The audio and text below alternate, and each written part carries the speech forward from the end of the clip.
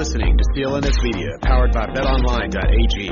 Go to CLNSmedia.com/roll. Use our promo code CLNS50 for 50% off your first deposit. This is June 25th, and this is the Bruins Beat on CLNS Media.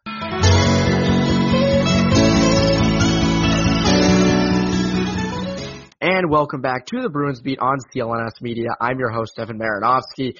And just like last week, we're going to make this intro very, very quick. My guest this week was Dale Arnold, who is the studio host for the Boston Bruins on NESN. He does pre and post game, does a ton of stuff there. He hosts his own show every day called Dale and Keefe on WEEI. You can hear that weekdays 10 to 2. It is an awesome show. I urge you to go check it out.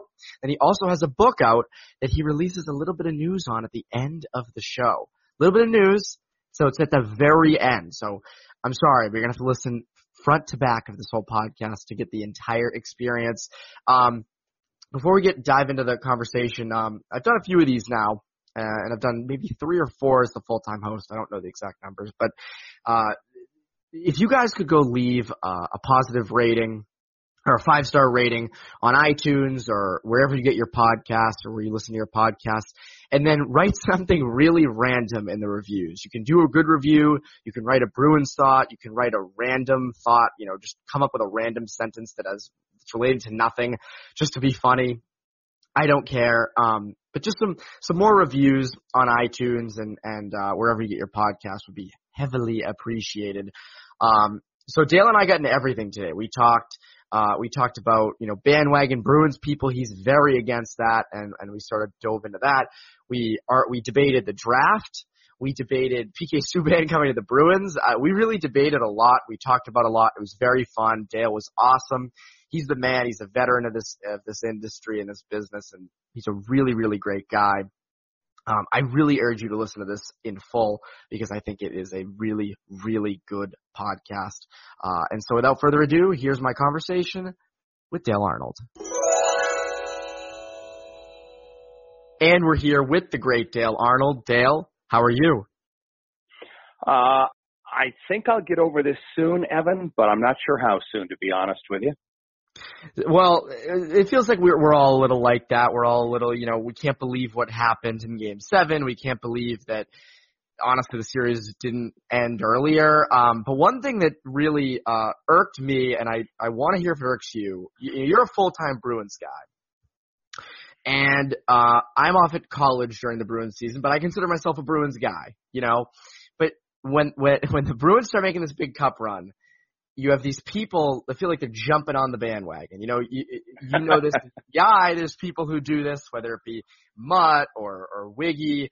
I was going to say, you mean like everybody at our radio station? Well, okay, so EI people, but then you also have, the Globe sends like 10 people. The Herald sends like 7 people.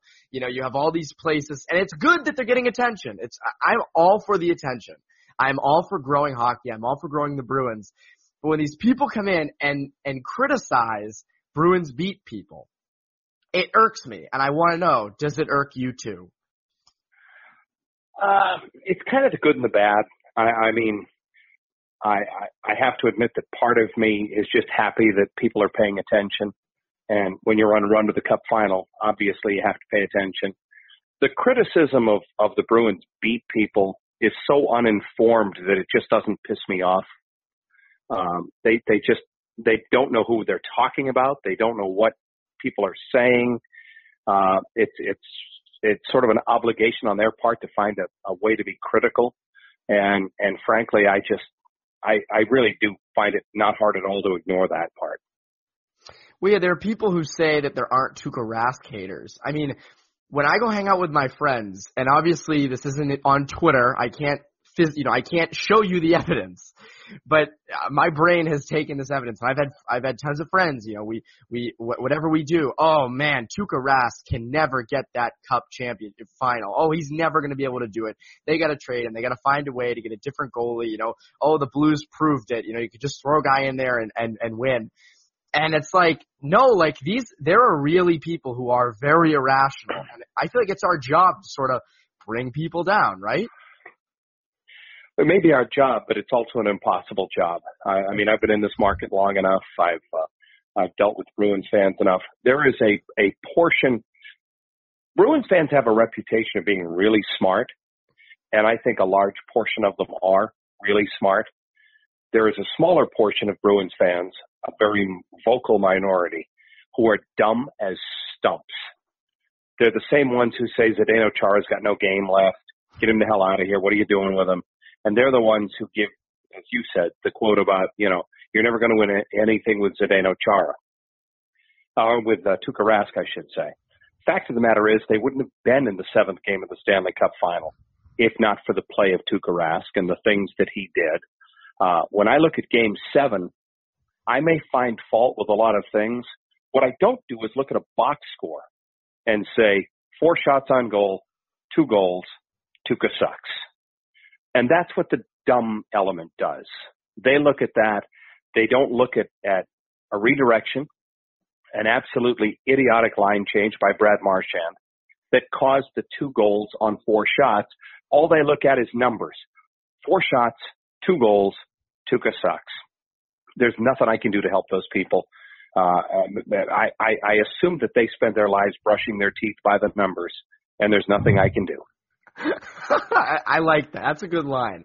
And it's also the people who don't realize that, the Bruins didn't score in that game until like the 55th, 56th, very end of the game. I mean, I was doing stuff. I honestly was there. I didn't even notice Matt Grzelcyk scored. I looked up. I was like, who scored? I mean, at that point, obviously, it was pointless that the Bruins had already. Yeah, it didn't matter then. It didn't matter. And frankly, after the second goal went in, it didn't matter. Awful night. So here's where I think I haven't heard your perspective on the Bruins draft yet. So I'm happy to bring this up.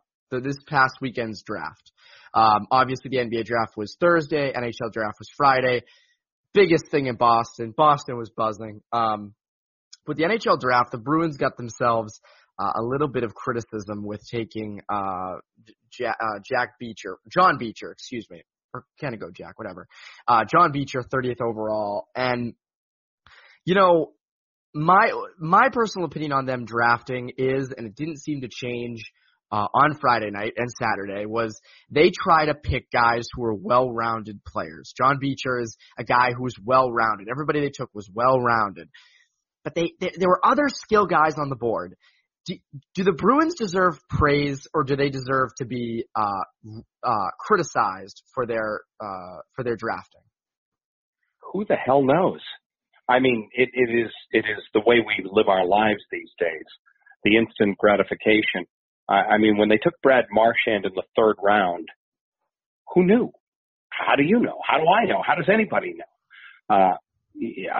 What I've seen of John Beecher is what I've seen in the highlights, for God's sakes. I'm not going to pretend that I know anything about him.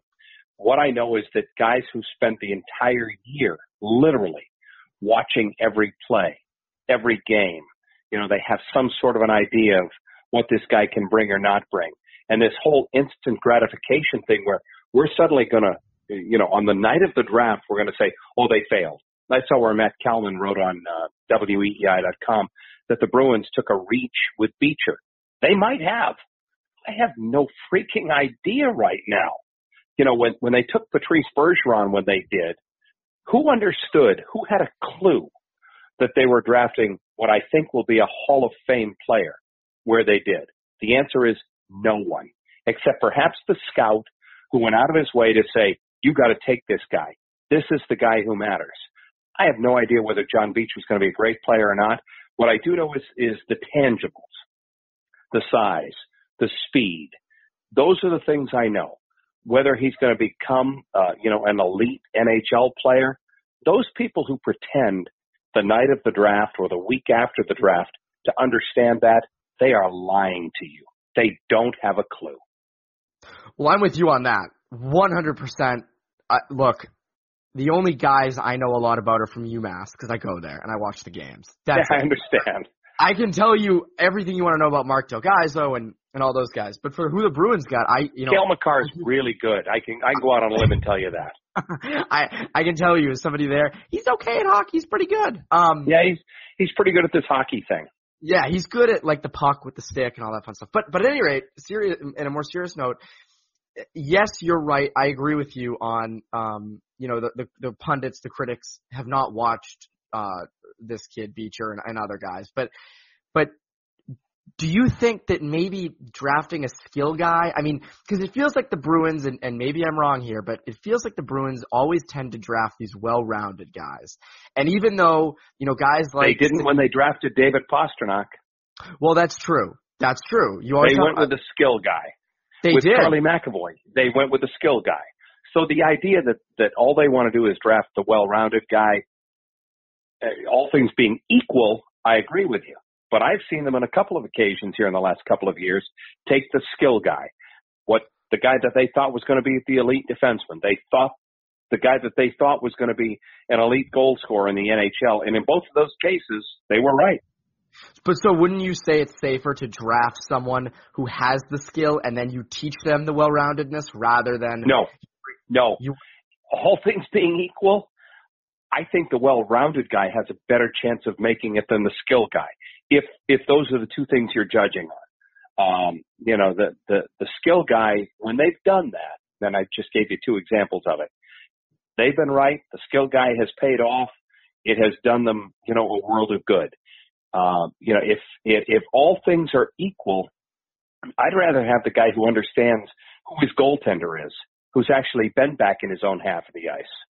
And let's be honest, there are some of those who haven't done any of those things. I agree with you. My personal opinion on it is, I think it's easier to teach.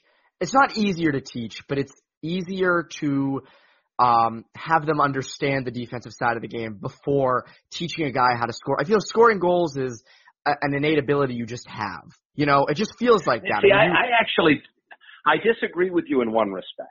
You're right. The ability to score goals is almost God-given, and I understand that. Like, I could never do it. I was a defenseman in high school, Dale. I could not score a goal to save my life. I couldn't do it. I just could not do it. But the idea that the ability to play in your own end of the ice is innate. Anybody can do that. We've seen enough examples of people who have had no idea how to do that. None. Well, I'm not saying it's innate. I'm saying you kind of can teach it. Not to the Patrice Bergeron or Ryan O'Reilly levels. By no means. That is an innate thing you have from when you start. But to be able to at least play defensive zone draws in your own end, I think is a little bit easier taught than scoring goals. That's just my opinion on it. Let's talk David Backes. This past weekend at the draft, there were obviously a ton of trades. There was the Subban trade. But the trade that stuck out to me a lot, that really was unique because I think it meant the most for the Bruins, was Patrick Marleau went to the Hurricanes, and Toronto also gave Carolina a first-round pick in 2020 to take Marleau's contract, which is insane. Like and a second. And a second to take on Marleau's, I think it's $6.2 million. Bruins owe David Backes $6 over the next 2 years. Is it worth it for the Bruins to give up a first? If we're going off this situation, is it worth it for the Bruins to give up a first round pick to get David Backes' contract off the books? The simple answer is no, it's not. You could theoretically buy him out. You save $1.3 million, which doesn't seem like a lot, but I'd rather do that than give up a first and, by the way, second round pick to get some team to take the contract off your hands. The other thing to keep in mind here is, and it's different, there was 1 year left on the Patrick Marleau deal. Mm-hmm. There are 2 years left on the David Backes deal. You were going to have to give up more than a first and a second to get somebody to take that contract off your hands. More than that. Hell no, I don't want to step in front of that bus. Yeah, no, and I also think you're more, obviously you want to free up the money, but you're also mortgaging part of your future. Let's say it's 2 first-round picks. Let's say it's a first and 2 second-round picks. Those are big parts of your future there that you're giving up just to get David Backes out of the locker room. Obviously none of us think that Backes' contract is worth it, but it's not worth giving up those picks just to get it off the books. No, if you're going to do that, I'd rather buy him out, save the $1.33 million, whatever it is. I do not want to give up tangible legitimate NHL assets in first and second round picks just for the right to get him out of your room. By the way, that whole concept makes it sound like he's a bad guy, he's a bad influence. He's not any of those things. In fact, he's a great influence. He's a terrific guy. The contract was excessive. They shouldn't have given him what they gave him. All right? I agree with that. But then the question is, what do you do to get rid of it? Well, I'm not giving up first and second round picks for the right to not have him in my locker room anymore. Yeah. He's been, again, and that's sort of the thing, like people are saying, get his contract off the books. It's just the contract. He's an amazing guy in the locker room. He's a veteran leader. Everyone in there loves him. He's done, he helped tremendously, even from the ninth floor in the postseason, leading these guys, helping to lead. Again, people point to how good the Bruins locker room is. Guys like Johansson and Coyle came in mid-season and were like, we felt a part of it. And like, where do you think that stems from? It stems from Chara, Bergeron, Krejci, and a guy like Backus who has the same experience they do and a veteran leader just like them. So I'm for not buying his contract out, also for his veteran leadership. I think that is a really important thing that this young slew of Bruins who are kind of being brought up, your Carlos, your DeBrusks, your Pasternaks, need to kind of feed off of. And another big trade from this weekend, and I want to make this short and sweet. Dale, you're very rational, and I love that about you. And you keep things real, so I might as well just run this pitch by you. I was all for, and this would never happen. I could never actually see it happening. But when PK Subban's name was out there in trade talks, I thought that would be perfect for the Bruins. And here's why. And if this is the bad take, I want you to reprimand me for it. I think PK Subban will look great with the Bruins, partially because it was initially reported, I believe, that Nashville would have taken like $3 million of his salary, and they would have paid it. So the team Except they didn't. But this was my take before that happened, because I think it was which is why, by the way, I don't believe the reports that they would have. If they would have, they would have. And they didn't. Yeah. Well, if they did, if the Bruins ended up only paying $6 million, that's only about $1 million more probably than you'd have to pay Torrey Krug. You could probably deal Krug off and I love Krug. Love Torrey Krug. I am so anti-trading Krug, but if you had gotten Subban, you could use Krug to get us the top 6 forward to put next to Krejci. You have Subban on the back end for the power play. I think he would have been unbelievable in Boston. He would have eaten it up. It would have been an awesome person to cover. And I would have loved if Subban had come to the Bruins, but obviously that didn't happen. Go back to what you just said. He would have been an awesome person to cover. You're right. Truthfully, if you said to me right now, do you want Torrey Krug on your team or PK Subban? I take Torrey Krug. You would? I would. Huh? That's a good poll question for like Twitter. Why would you say that? Why would you take that? I don't think either of them are great in their own end of the ice. I think Krug, especially in the playoffs, showed he's better. PK Subban is a terrific offensive player. I like his game. I've always thought he'd be a very popular player here in Boston. I really do believe that. But if you're asking me right now, you're going to spend the money, you're going to keep one of these two guys on your roster right now. By the way, to get Subban, you got to give up stuff. 100%. 100%. To keep Torrey Krug, you don't have to give up anything.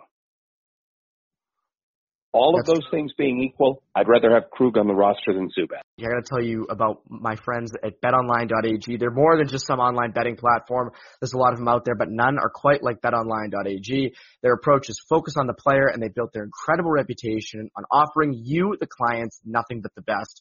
From cutting-edge technology to enticing promotions and the latest sports betting odds, they have it all. They're famous for their sports book, where there are live lines on all major sporting events across all the major sports, including the NHL, the MLB, the World Cup, obviously big right now. Their live betting feature allows you to bet on your favorites quick and easy and in real time. They have everything. If you'd like to bet on Major League Baseball games, World Cup games, that's pretty big right now, or any of your favorite sports, use my personal promo code CLNS50 at clnsmedia.com/NHL Bruins to get 50% cash back on your first deposit. Again, that's promo code CLNS50 at clnsmedia.com/NHL Bruins. Again, that's BetOnline, All right, I didn't think that Subban discussion would go as long as it did.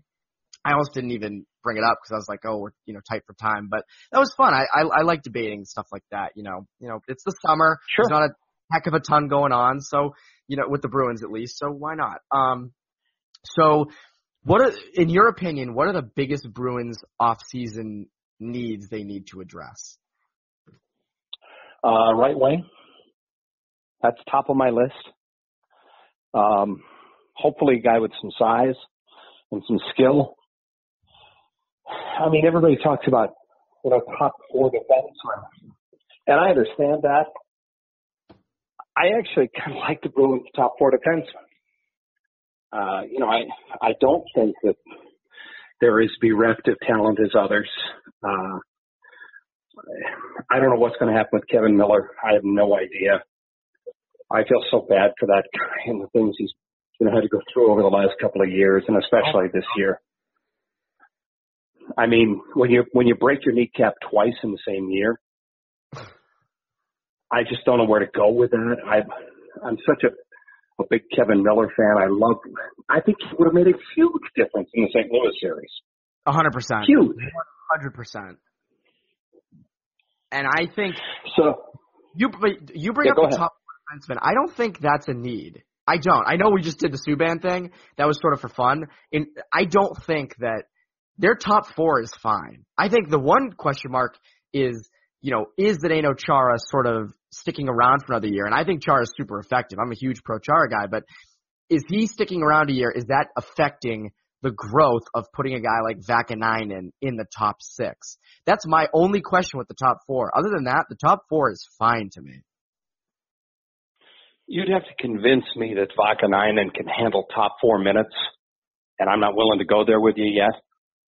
The little bit that I've seen of him, he certainly has some offensive skills.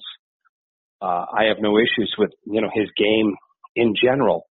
But you're going to tell me that, you're going to cut back Zdeno Chara's minutes so that you can get Urho Vakanainen more time on the ice? I got a hard time with that right now, based on what I've seen so far. I think in a best case scenario, probably Chara's here for one more year. And if that delays Vakanainen's, development and skill production, I'm probably willing to live with that. I remember thinking this at the end of Ray Bork's time here, and fans were kind of, oh, he's been here so long. What does he bring? The yada, yada, yada. And I said, wait till he's not here. Wait till you see how those minutes are being filled when Bork's not filling them. And I feel the exact same way about Zdeno Chara. For those who, and I argue with, Jermaine Wiggins and others about this, and it goes back to the box score people. Jermaine Wiggins, whatever you do in this podcast. I'm not. Don't. I'm saying for those, those box score people. Well, you tell me who fills those PK minutes when Zdeno Chara is not literally playing the entire 2-minute penalty kill. You tell me who's out there with Charlie McAvoy. Is Zdeno Chara what he used to be? Of course he's not. He's 42 years old, for God's sakes. But he's still valuable. And I talk to enough guys around the league, I'm sure you do as well, Evan. Ask them who they want to play against. Nobody wants to play against this guy. And, if they had done what they should have done, if they had accomplished in Game 7 what they should have accomplished, their fault. What Zdeno Chara did would have been one of the mythical stories in the history of Boston sports. And because they didn't finish it off, he doesn't get that, but he deserves it. And what he did over those last 3 games with a shattered jaw, and got better each of the 3 games he played after he shattered his jaw, was beyond belief for me. I'm sorry. I'm not ready to push Zdeno Chara out of a position here. He is still a top 4 defenseman for me. He and McAvoy are still my top defense pair. No issues with that. If that delays the development of Urho Vakanainen, I'm willing to live with that. Well, I like the thing you bring up of it. I think a year for Vakanainen after the injuries he's had this year would be very good for him in his development to sort of do one more year at the AHL level. And I want him to be here, by the way. I want him to be with the big club next year. Yeah. And the other thing that I like that you brought up was what the heroism of Chara. with playing through a shattered jaw. And I think if they won, that's put on the pedestal with the Kurt Schilling bloody ankle. I think it honestly might be higher. And, you know, if they had just won that, you know, and it's funny because Chara's goal his whole career, he once said, was to play a full game, like to play an entire 60-minute game. And I don't doubt he could. I think 100%. He means it. He totally means it. If anybody in NHL, Dale, could play 60 full minutes, I would vote Zdeno Chara 10 out of 10 times, and that's until he's like 65 years old. I really believe that. But I think playing through a broken jaw and eating on a liquid diet, I think might be up with playing a full game. It's close. It might almost beat it. I really do believe it might. I don't think people understand what he did. And, I mean, you ask the guys in the dressing room, they are in awe. I mean, they can't believe what he did. And, you know, you were around them. I was around them. They literally can't even speak about what this guy did. And unfortunately, it wasn't him. It was the team that kind of screwed things up in Game 7.